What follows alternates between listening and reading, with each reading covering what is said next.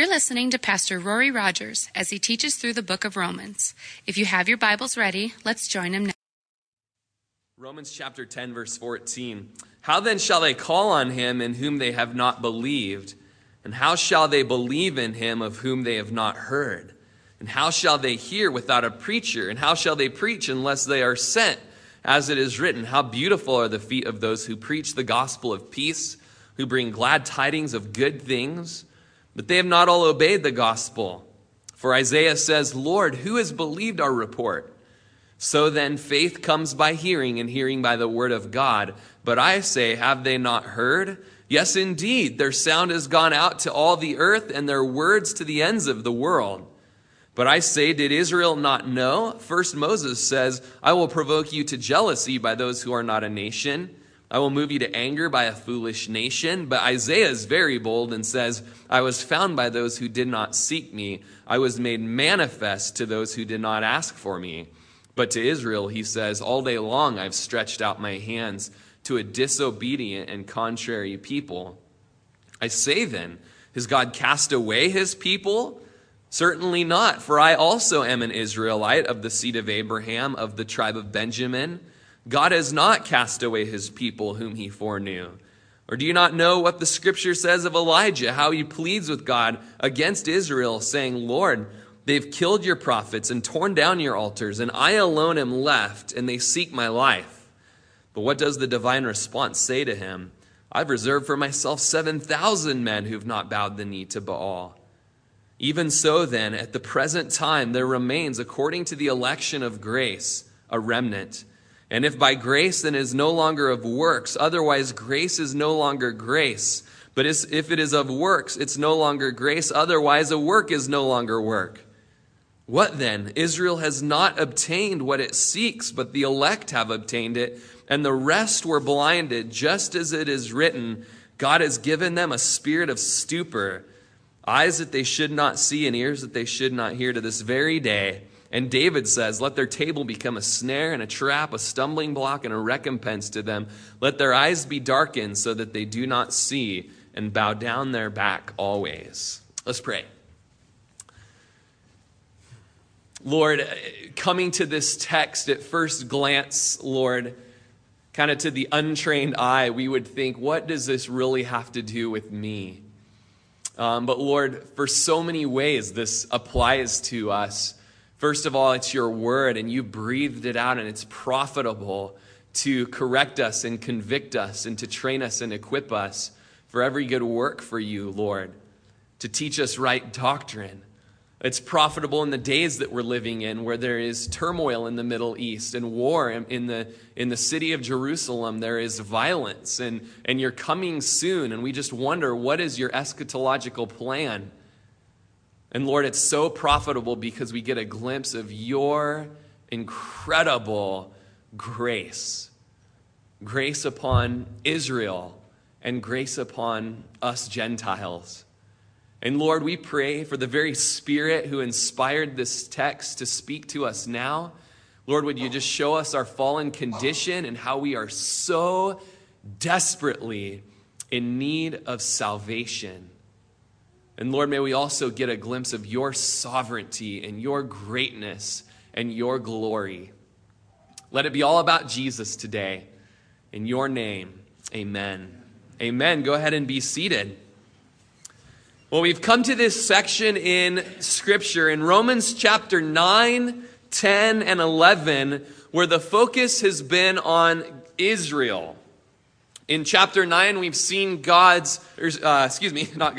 Israel's past, and we looked at his sovereign election, the election of God upon Israel.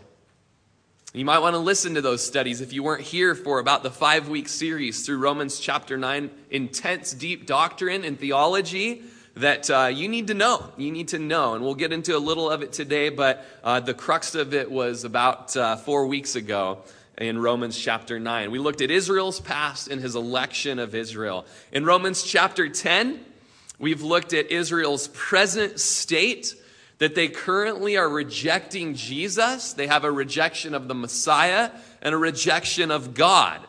And then in chapter 11 that we'll hopefully crest into today, we see Israel's future, Israel's salvation, Israel's restoration from God. So 9, 10, and 11, simply put, Israel's past, Israel's present, and Israel's future. We can see just how stunning just God's plan is over the next probably 2 weeks, where we live in just a world of political problems over there in Israel. And this chapter, chapter 11, is going to really shape our understanding of God's dealings with Israel, his dealings with the Palestinians, who is part of judgment, who is part of salvation. And this chapter really will help us dive in well into those topics. But we see there in verse 18, as we dig in, it says, has not all Israel heard? The context. Yes, indeed, their sound has gone out into all the earth, their words to the end of the world. We talked about in chapter 10 how the gospel of Jesus Christ confronts us in our sin. It confronts us with our faulty worldview, and then it swoops in a heroic action and gives us a correct view. It's very subversive in nature. So the gospel confronts us in our sin and brings in the good news of how to be saved from our sin. Then we also saw how not only does it confront, but it converts. And we looked at that last week, that whoever would believe on the name of the Lord, that they would be saved. Whoever believes on him will not be put to shame. But we see that there's something missing in that. There's the need of the evangelist, the one that preaches the good news. And 2 weeks ago, we looked at how the gospel commissions. The gospel sends us out. There's a necessity of evangelism. And in looking at all of that in depth, we saw that, man, we need to be preachers. We need to be heralders of the gospel so that people can call on the name of the Lord, so that they can hear of the name of the Lord and know who to call on. As you look at the machine, as Spurgeon put it, the great machine of salvation in chapter 10 there, verse 14. How are they to call on whom they've not believed? How are they to believe on him whom they've not heard? How shall they hear without a preacher? And so the question is asked in verse 18 there. Haven't they all heard? Immediately he answers his question, yes, certainly they have. Their sound has gone out into all the earth. This word has gone out to the ends of the earth. What is this word? It's the word of faith. Paul calls it there in chapter 10, the word of faith. That is the word where Christ is both the content and the author. And he quotes Psalm chapter 19 here, which in its context, Psalm 19 is actually talking about the eloquent global witness from creation. Psalm 19, how creation declares the handiwork of God. But then he uses the same language to say that not only does creation declare God's glory and the general revelation, but there's this specific revelation that has gone out to the whole world through the preachers. This revelation of God, the revelation of his grace, and that it's universal as well.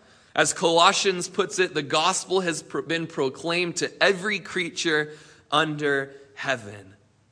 This good news has gone out to the Jews. As F.F. Bruce puts it, this is all representative universalism, meaning that wherever there were Jews, and in particular wherever a Jewish community existed, there the gospel had been preached. So the Jews have heard. They cannot blame their not believing on their not hearing. That's the state of Israel right now. The Jews have heard the gospel. The Jews have heard about their Messiah. Even back in Paul's day, the book that we're reading in chapter 1, he says, I thank God that your faith is spoken of throughout the whole world. All of Israel had known about these Roman Christians being saved there in Italy. You know, hearing the gospel, this Gentiles getting saved. It had gone all the way back to Jerusalem, and it was making some of the Jews quite angry, as we read in the book of Acts. In Isaiah chapter 52, verse 10, we see that the Lord has made bare his holy arm in the eyes of all the nations, and all the ends of the earth shall see the salvation of our God. Have they heard? And remember, the context here, it's Israel. Has Israel heard of God? Has Israel heard of his plan of salvation? Yes. The Lord has made it plain. The Lord has made it evident. So have they heard? Indeed, Paul says in verse 18. What about verse 19? But I say, did Israel not know? Have they heard? Yes. Well, have they known? Well, let's look at Moses, one of the Jews' heroes. Moses says, I will provoke you to jealousy by those who are not a nation. I will move you to anger by a foolish nation.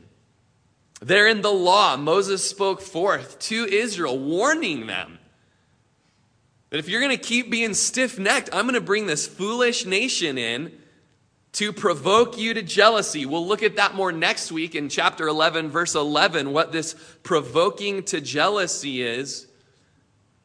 But you can just get an idea in the simple language itself. These people, these Jews, are going to want what the foolish nation has.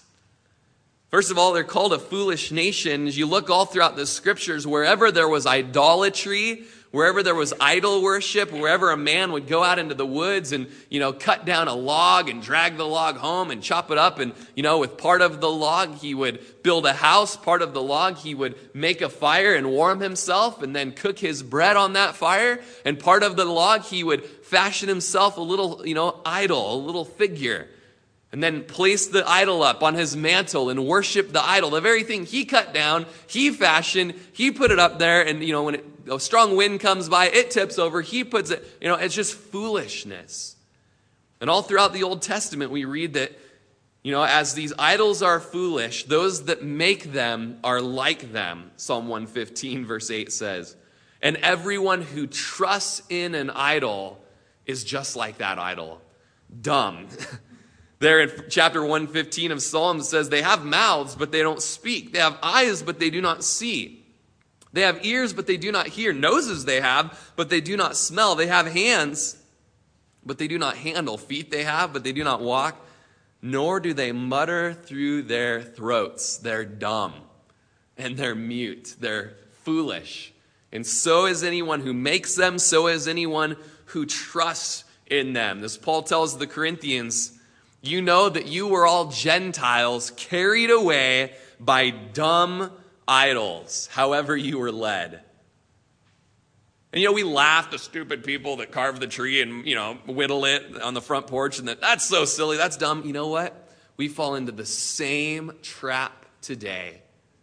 Whether it's inanimate objects that we put our trust in, some figurine or something like that, or, it's money, vehicles, status, things we put our energy into that are not part of God, part of his kingdom. Even personalized people, that breathe and that talk and that show affection, we can make them idols. And yet in comparison to God, they are nothing. They are worthless. They are impotent. And so is anyone who trusts in them. So is anyone who puts their life's work into investing in them rather than investing in God.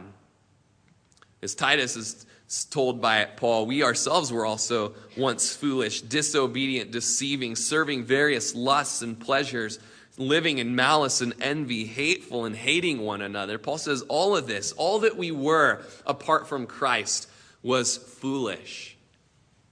And he says, I'm going to use these dummies that put their trust in idols, that put their trust in something who is not Yahweh, who is not creator, who is not sovereign, who doesn't know all things, who doesn't have all power, who doesn't have all wisdom. These people that put their trust in the created thing, I'm going to use them to provoke you to jealousy.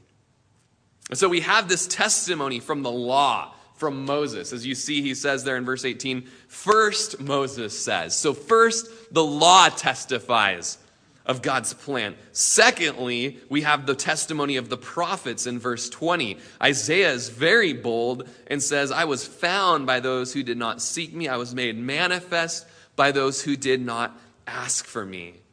We look real quickly at just the boldness of Isaiah, as we're told in Proverbs 28 that the righteous are as bold as a lion. Interesting that the New Testament marks that out in Isaiah's life, that he was bold. He was told to be bold.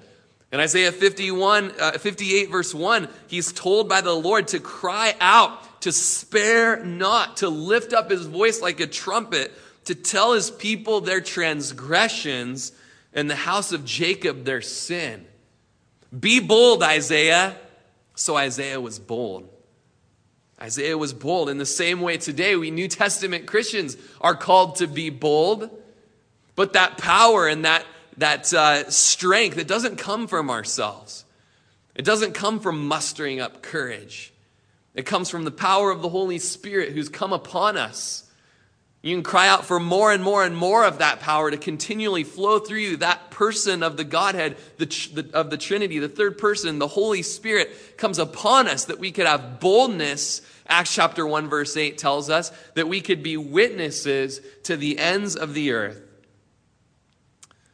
And so Isaiah had a boldness, and we too can have a prophetic ministry, an evangelistic ministry, a bold ministry through the power of the Holy Spirit. And we can speak forth the same things that could get us whipped, that could get us beat up, that could get us martyred, just like Isaiah was martyred. We could speak forth things from God that he speaks forth, where he says, I was found by those who didn't seek me. I was made manifest to those who did not ask for me. That was a slap in the Jews' face. Their whole life was seeking after God. They did it their way, but they were religious about it. It was a slap in their face to hear of people that weren't even trying, finding God.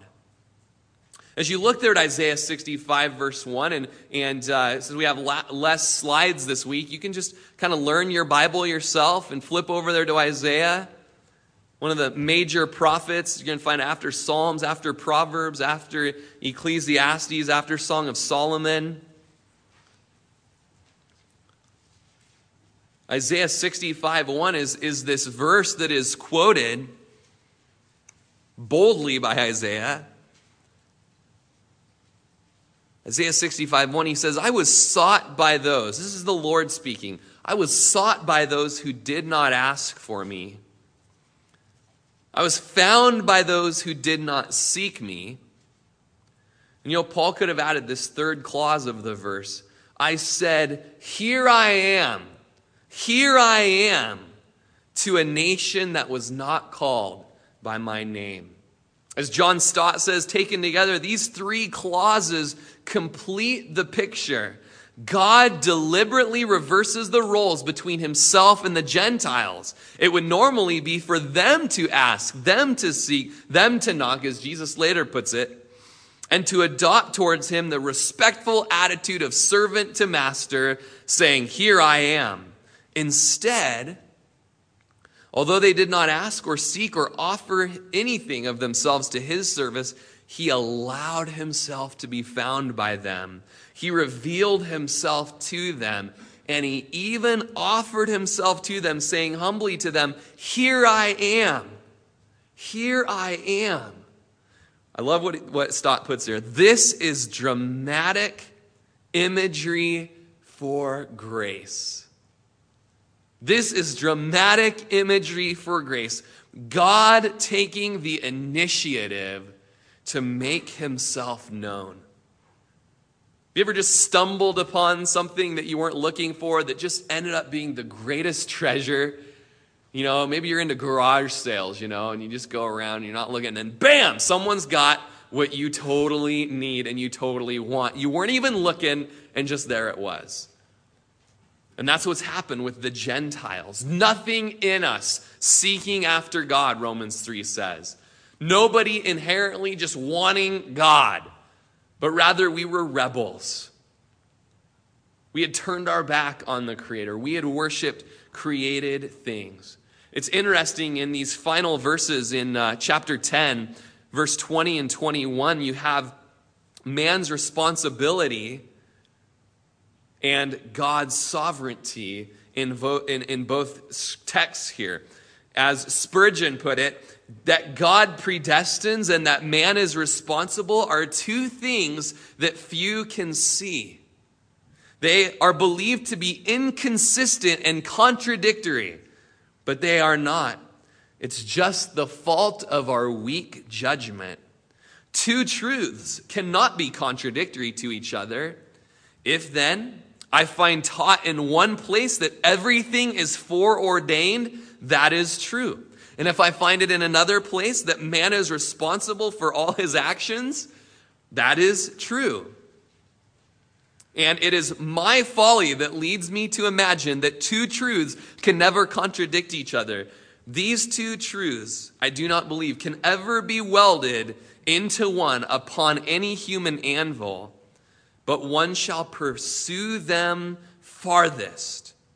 Will never discover that they converge, but they do converge, and they will meet somewhere in eternity close to the throne of God where all truth does spring. These two what seem to be polar opposites of man's responsibility and God's sovereignty, they're both true. We've looked at that in depth, specifically in chapter 9. I encourage you again, get those studies and listen to them to just grow in your theology, to grow in your understanding. But in the 20th verse here of chapter 10, we have the doctrine of sovereign grace. And in the next verse, verse 21, we have the doctrine of man's guilt in rejecting God. God is sovereign, gracious, manifesting himself to those that don't even seek him, but man being responsible and guilty in their rejecting of God. As we look at Romans chapter 9, verse 24 and 26, just so flip over just a page perhaps there in your Bible, we see this similar wrestling match. You know, the Gentiles not even seeking the Lord, Israel seeking the Lord, and the mystery of who actually finds him. In chapter 9, verse 24, it says, even us whom he has called, not of the Jews only, but also of the Gentiles. As he says also in Hosea, I will call them my people who were not my people, and her beloved who was not beloved. And it shall come to pass in the place where it was said to them, you are not my people, there they shall be called sons of the living God. Now if you jump on down there to verse 30, it says, what shall we say then? That the Gentiles who did not pursue righteousness have attained to righteousness, even the righteousness of faith. But Israel, who pursued the law of righteousness, have not attained to the law of righteousness. So let's just stop for a second. This crazy mystery that the very people that were not seeking after God and not seeking after righteousness are being made righteous right now, even in this room. But the people that had been seeking righteousness, Israel, the Jews, they had fallen short. And so we ask ourselves, why? Look at the next verse there in chapter 9 of Romans. Why? Because they did not seek it by faith, but as it were the works of the law. For they stumbled at the stumbling stone, as it is written, behold, I lay in Zion a stumbling stone and a rock of offense, and whoever believes on him will not be put to shame. And so the reason that Israel, though they were pursuing righteousness, they were really pursuing a self-righteousness. They were pursuing a righteousness by works, which will never do. We're unable. And so we begin to work in the flesh, and works in the flesh don't please God. Works in the flesh will never measure up, but will always fall short of the glory of God. And so because Israel wanted to have their self-righteousness as the shining reason why they would be glorified, the Lord says, nope, you've missed the mark. I'm going to go to the Gentiles. As the Jews stumbled at the stumbling stone of Jesus, he tripped them up because he said, lay down your works. Lay down your burdens. Lay down all that you've been doing. And take up what I have done for you. in my perfect life, in my perfect death, and in my glorious resurrection. That stumbled them. It meant that they'd have to humble themselves and admit fault. And so verse 21 goes on to say, but to Israel, he says, all day long I've stretched out my hands to a disobedient and contrary people. All day long I've stretched out my hands to these hard-hearted, stiff-necked people who just shrug their shoulders at me every time I beckon them, every time I call them. Reminds me of the parable in Matthew chapter 22, verse 1. And if you can flip there, you flip there. If not, just maybe close your eyes and listen to this parable where it says in verse 2, the kingdom of heaven is like a certain king who arranged a marriage for his son and sent out his servants to call those who were invited to the wedding, and they were not willing to come. Again, he sent out other servants saying, tell those who are invited, see, I've prepared my dinner, my oxen, my fatted cattle are killed, and all things are ready. Come to the wedding. But they made light of it and went their way, one to his own farm, another to his business. And the rest seized his servants, treated them spitefully, and killed them. But when the king heard about it, he was furious, and he sent out his armies, destroyed those murderers, and burned up their city. Then he said to his servants, the wedding is ready, but those who were invited were not worthy. Therefore, go into the highways, and as many as you find, invite to the wedding. So those servants went out into the highways and gathered together all that they found, both bad and good. And the wedding hall was filled with guests. And so just a similar thing happened. This parable speaks to just the nation of Israel. And when this celebration of the king's son was to take place, went out to the nation of Israel, invite them. The king's son has come, the celebrations happen. But they laughed and they mocked. And some went even further. They killed the messengers. Actually, in another parable, Jesus takes it even further, and he says they actually went and they killed the son. But here in Matthew chapter 22, they said, fine, let's go out to a group of people on the highways, on the byways, in the gutter, people that weren't invited, that didn't have the invitation, and maybe they'll appreciate it. Speaking of the Gentiles, and boy, howdy, we have appreciated it.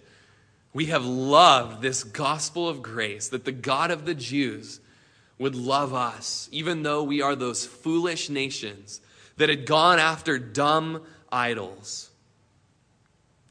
You could ask all the saints of God, and we'll tell you that our formal life had been spent worshiping and serving the lusts of our flesh.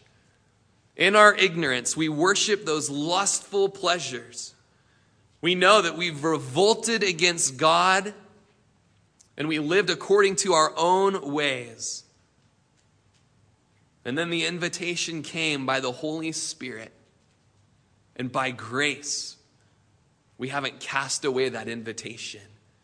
Have you cast away that invitation? Are you much like the people in this parable who laughed when God called you to turn from your wicked ways, to turn from your sin, and to receive forgiveness, to receive grace, to receive a free gift of rightness before God? And maybe you've had an outward appearance where you've said, oh, that's great, that's wonderful. An invitation to the wedding feast. But secretly, you've crumpled up that invitation and you've tossed it aside. You've given lip service that would be a wonderful event to be a part of. It'd be wonderful to partake of forgiveness and to walk in relationship with God that he's made available through the sacrificial death of his son. That would be wonderful. But your life and your actions tell a different story.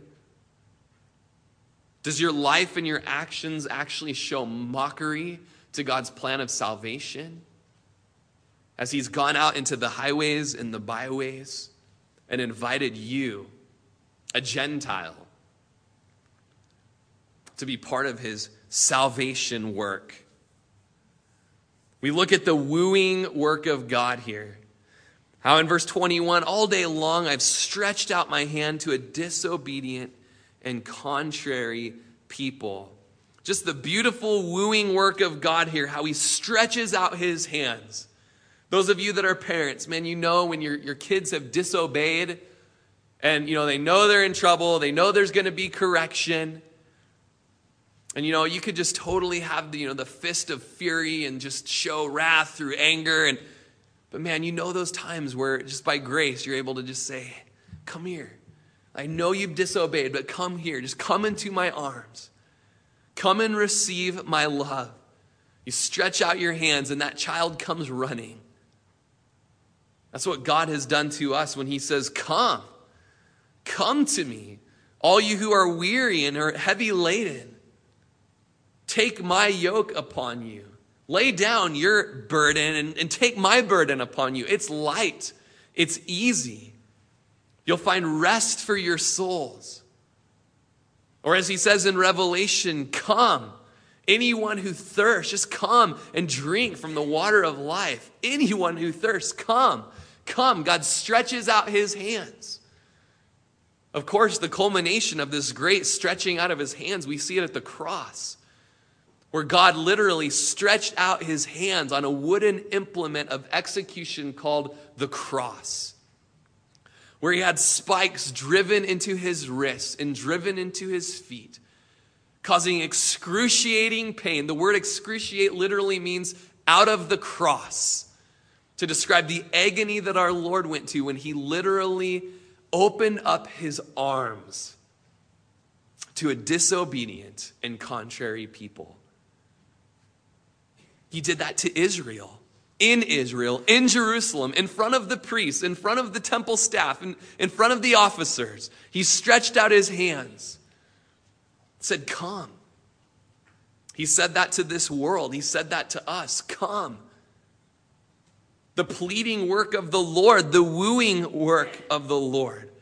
As he says in Isaiah, come to me. Come, let us reason together that though your sins are like scarlet, I'll make you as white as snow. Come. Have you been washed from your sins? Have you been cleansed? Have you been justified and declared innocent and righteous before the Lord? Have you been sanctified and been set apart from this world? Come to me, the Lord says. Well, the Jews, although the arms were spread open and the invitation to come was there, it says that they were stiff-necked. All throughout the scripture, you see examples of their stiff-neckedness. In Deuteronomy chapter 9, verse 13, the Lord says, I've seen this people, and indeed they are a stiff-necked people. Or in chapter 31 of Deuteronomy, I know you're rebellious and you're stiff-necked. And today, if I'm yet alive with you, you've been rebellious against the Lord. How much after my death, Moses says. Stiff-necked Israel. Paul says that, the Lord says that in Samuel and in Nehemiah and in Acts. Stephen is preaching to the Jews and he says, you are stiff-necked and uncircumcised in your heart and in your ears. You always resist the Holy Spirit. As your fathers did, so do you. Which of the prophets did your fathers not persecute and kill those who foretold the coming of the just one, whom you've now become betrayers and murderers? In the end times, we see that this stiff-necked and hard heart, it's going to become more and more, not only in the Jews, it's going to happen in the Gentiles. In 1 Thessalonians, we read of that there will come a time where men will be forbidding us to speak. So as always, to fill up the measure of their sins, but wrath will come upon them to the uttermost. And so we see that this open-armed invitation, this wooing took place. We see the frequency there in verse 21 that it took place, that it was all day long. It could also be translated daily. Daily I have stretched out my hands to you. Maybe you're here as a sinner, and you might not be a Jew, which is the context of the chapter. But praise God, it was true for the Gentiles as well. That the Holy Spirit would beckon you daily. Whether it's when you turn on the radio and you happen to accidentally scan to some Bible station. One of my new friends calls it Jesus Radio, And you hear a preacher and he's talking about, your sin. It's like the preacher knows everything that's gone on in your life. He read your journal and you're convicted. But you change the station and you drive as fast as you can. You try to get that out of your mind. You try to resist what was just spoken to you. But then it happens again. Through the word of a friend, or through the testimony of your conscience, or through the testimony of creation. You're made aware of your sin. You're made aware of your distance from God. You're made aware of your unrighteousness, that you're not innocent before him. Maybe you come here regularly. And by grace, regularly, you come to this sanctuary and you hear the gospel that a loving God created you, but you rebelled against him. And you worship the created things that he created rather than the creator. He himself, who's eternally blessed. You've sinned, you've de-godded God, and you've worshiped everything that has 2 legs, 4 wheels, 2 wheels, diesel engine, 2-stroke engine, grows in a garden, runs on hooves, you name it, we worship it. And you worship it. And God's told you it's not right. All your time, all your energy, all your passion, all your money, all your worship goes to these things. People, places, or things. But I've come that you could be free from sin. That you could be free from condemnation. That you could have life and that you could have life abundantly. And if you would put your trust in me, you won't perish. You won't die eternally, but you'll have everlasting life. And yet again, another day goes by where this verse is fulfilled, a day where he has stretched out his hand to you and he said, will you respond? Will you repent of your sin?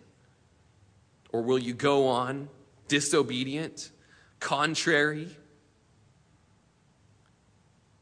And if you do go on disobedient, if you do go on contrary, then there's a word from Jesus in Matthew 11 for you, where Jesus goes and he begins to rebuke the cities where many of his mighty works had been done.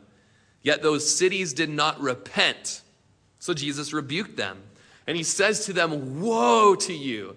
That's just an exclamation of grief, knowing that judgment is coming upon these people or these places. He says, woe to you, Chorazin, woe to you, Bethsaida, for if the mighty works which were done in you had been done in Tyre and Sidon, they would have repented long ago in sackcloth and ashes. But I say to you, it'll be more tolerable for Tyre and Sidon in the day of judgment than for you. Would Jesus say, woe to you, Prineville? Throw your surname in there. Woe to you, Smiths. Woe to you, Gonzalez. Whatever. Woe to you. God has brought you regularly through Jesus Radio, through the preacher, through your friend that's testified to you, through your loved one who loves you enough to tell you the truth that you are in sin, you need to repent, and you need to receive forgiveness that comes through Jesus' shedding of his blood. But either through a verbal no thanks, don't want it, or through the shrugging of your shoulders and never acting upon it, you reject the gospel and you will be accountable before the judgment seat of Christ. You will be accountable before the bar of God's judgment. And he'll say, what about all of those times where the preacher or the sister or the cousin or the coworker or the Jesus Radio told you you needed me? Woe. Woe to you for stiffening your neck, for hardening your heart, and for shrugging your shoulders against the salvific will of our God. Spurgeon says, you who are careless hearers are tying bundles for your own burning forever. You that hear and straightway forget, or hear with levity, are digging for yourselves a pit into which you must be cast. Remember, no one will be responsible for your damnation but yourself. At this last great day, God will not be responsible for it. As I live, says the Lord, and that's a great oath, I have no pleasure in the death of him that dies, but I'd rather that he should turn to him and live. God has done much for you. He sent you the gospel. You weren't born in a heathen land. He's given you the book of books. He's given you an enlightened conscience. And if you perish under the sound of the ministry, you perish more fearful and terribly than if you had perished anywhere else. You live in America where you can freely talk about God. You can freely discuss and discourse theology. You can ask questions if you're confounded on something, or if you're wondering, what's the deal with this and that and this kind of suffering and people dying over here and what? Then talk about it. Talk about it. But don't suppress it. You know, the Jews in this case, they wouldn't even give God the neutral response that the unbelieving Gentiles would do. No, their response wasn't a neutral response, but it was disobedient. It was contrary.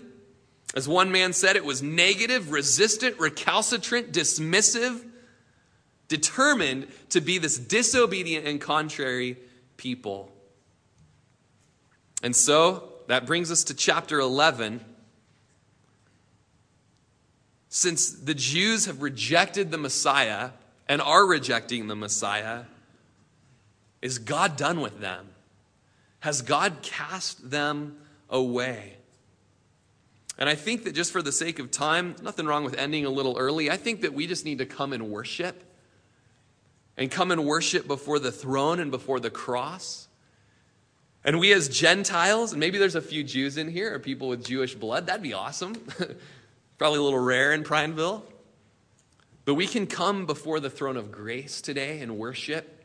And we want to thank the Lord that he brought the preacher, the Sunday school teacher, the mom who taught us how to fold our hands and close our eyes and bow our head and pray, "Dear Jesus, what I just did was sin. I know I'm a sinner. And I thank you for your forgiveness right now, Lord.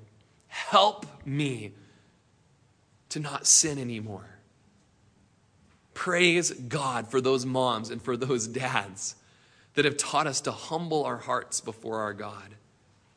Praise God for the minister and the youth pastor and the Sunday school teacher that have spoken so that we have heard, we know, and we pray in humility for Israel, who currently are being provoked to jealousy by these foolish nations, the US of A. God has given us such blessing, such privilege, and to whom much is given, much is required. Have you had the message of the word, of the book of books spoken to you, and you keep resisting on any level? On any level. Right now, you've got a little attorney running to your aid. Well, you have resisted here, but at least you haven't resisted here. No, you've been resisting here too. You're in sin. Don't let that little attorney lie to you. His name's Satan. He doesn't want to be alone in hell. If you're seeing where you have disobeyed God, confess it right now to him. Ask for forgiveness right now. Be forgiven. But if you keep hearing from the Holy Spirit regarding that area of your life or regarding your need for a Savior and you reject and you resist, woe to you. Woe to you. You have had such opportunity. Billy Graham said, if God doesn't judge America, he's going to have to apologize to Sodom and Gomorrah. If God doesn't judge some of our hard hearts, resistant, stiff neck, he's going to have to apologize to Chorazin and Bethsaida. Let's respond today. Let's hear his beckoning of the Holy Spirit, convicting us of sin and of righteousness and of judgment and of laziness and of idolatry. Let's confess it. I acknowledge it before you as sin, Lord. I repent of it. I believe the gospel. Fill me with your Spirit and help me to obey and glorify you. Come on up, Kendra and Nikki, and we'll close with that. You can close your Bibles right now.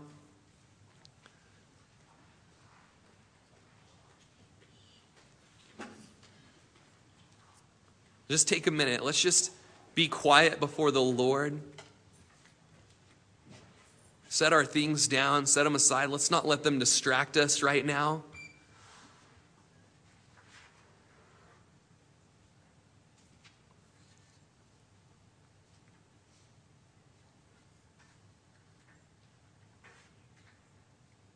Just maybe you're here today and you just sense the Lord stretching his hands out to you. That today you would find him even though you weren't seeking him. Actually, maybe you came into this place today just like, man, I just got to check this off my to-do list, want to get out of here, really don't care about seeking God or spending time in prayer to God or worshiping God or hearing from God. Nope, I just get out of here. Just here to please somebody or here to do a religious deed and get that done and not here to find God, but maybe today you found him. You see him stretching his hands out to you. By his grace, even though you weren't seeking him, you'd find him today. And just in his mercy, in his grace, what a gift that he would show you that you're a sinner. He'd show you that you've got need to be forgiven. You've sinned against him. Seeking after pleasure, seeking after lust, seeking after the buzz or the rush, seeking after the image, the appearance, the glory of popularity. Showing you your sin today, that you think that you're good with God on your own, what you've done. It's wrong. It's sin. It won't do. What a gift that he would show you that today. But that he'd also show you the good news. He's got his arms stretched out. He has stretched his arms out on the cross at Calvary. That anyone who would believe in what he's done, dying the death that you should have died, that you could live the life that he should have lived. Thank you, Lord. Maybe right now you just sense in your heart and in your spirit just, you're sensing that you want to stiffen up again. You want to just ignore. Just got to ignore what Rory's saying. I got to ignore these Bible verses. I've got to just think of something else. Think of something else. We'll get out of here. Just go about our Sunday. And you had even a jump of excitement in your heart when you were thinking about getting out of here. It's God's mercy that you're here right now. And you could just tell the Lord, Lord, that was me. I was wanting to get out of here. And just with the tiny little cry like a child would cry out, just say, Lord, help me. Help me right now, Lord. I'm stiff-necked. Help me, God.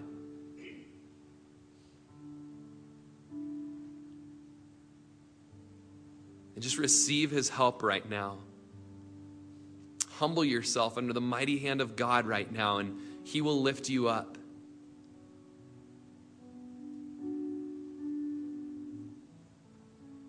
If you just sense the Lord right now speaking to your heart and calling you to be a follower of his,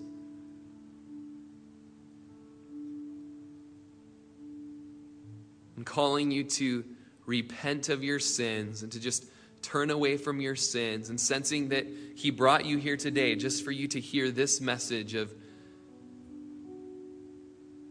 just forgiveness and grace and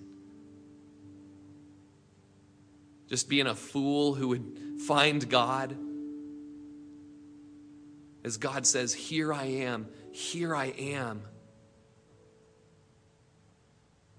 So you can respond to him right now. Why don't you just stand up where you're at if that's you?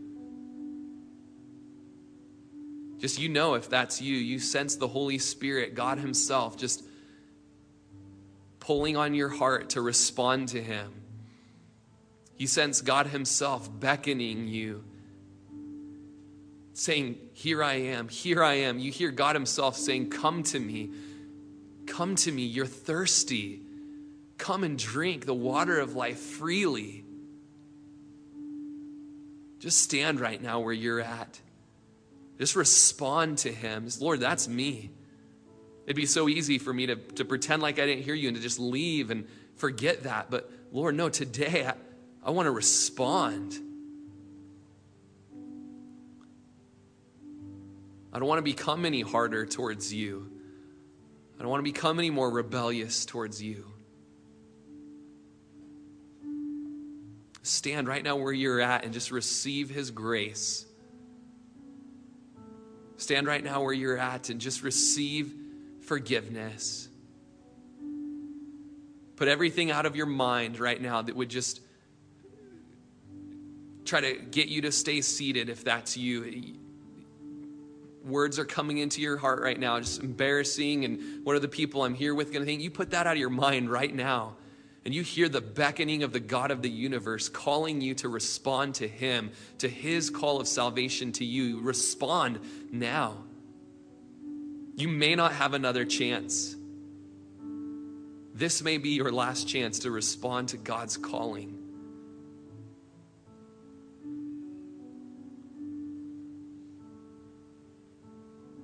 If you hear the voice of the Lord saying, come, you better come.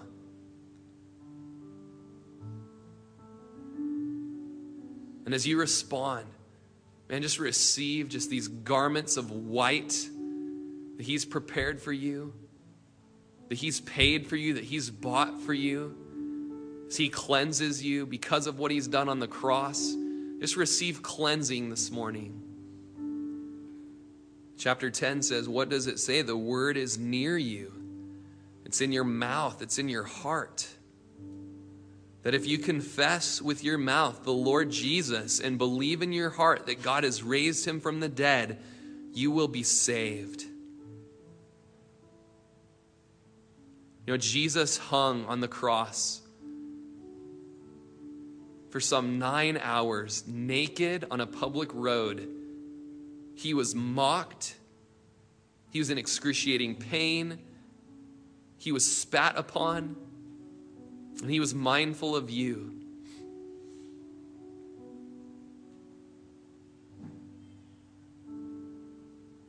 Are you going to respond to him? Are you going to confess him? As we come to the Lord's Supper today as well, we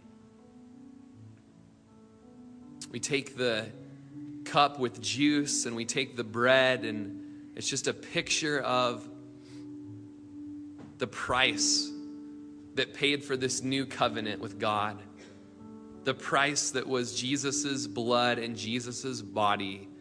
He's the sacrificial lamb that has made this new covenant, this new promise of forgiveness and strength and power and comfort and worship. He's made it all available through his blood, through his body being broken and shed.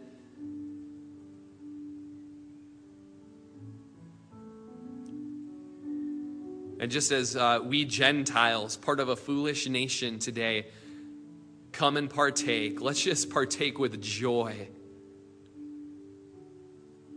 that God has made a way available for these foolish nations to be saved and to be forgiven. And as we partake, let's say a prayer today for Israel, who currently just is in a state corporately as a nation of rejecting their God, of rejecting their Messiah, and now they follow after strange idols. Let's take the covenant, just the symbol of the covenant today with humility. Let's pray for Israel. Let's pray that soon they would come to know the Savior. As we close in worship and close in this song, just you can come forward and grab the elements of communion as you're ready. Go back to your seat, or you can just bow down at the altar. It's just so good to not drink or eat in an unworthy manner, but let's just ask the Lord to search our hearts and see if there be any wicked way in us, and that he would lead us in the way of everlasting as we remember just the great price he paid. Amen. Go ahead, Kendra. You've been listening to Pastor Rory Rodgers, pastor of Calvary Chapel of Crook County, located in Prineville, Oregon. For more information on this ministry, or if you'd like to contribute, please feel free to write us at P.O. Box 378, Prineville, Oregon 97754, or check us out further at our website at www.calvarycrookcounty.com. We thank you so much for listening, and we pray that this ministry has blessed you.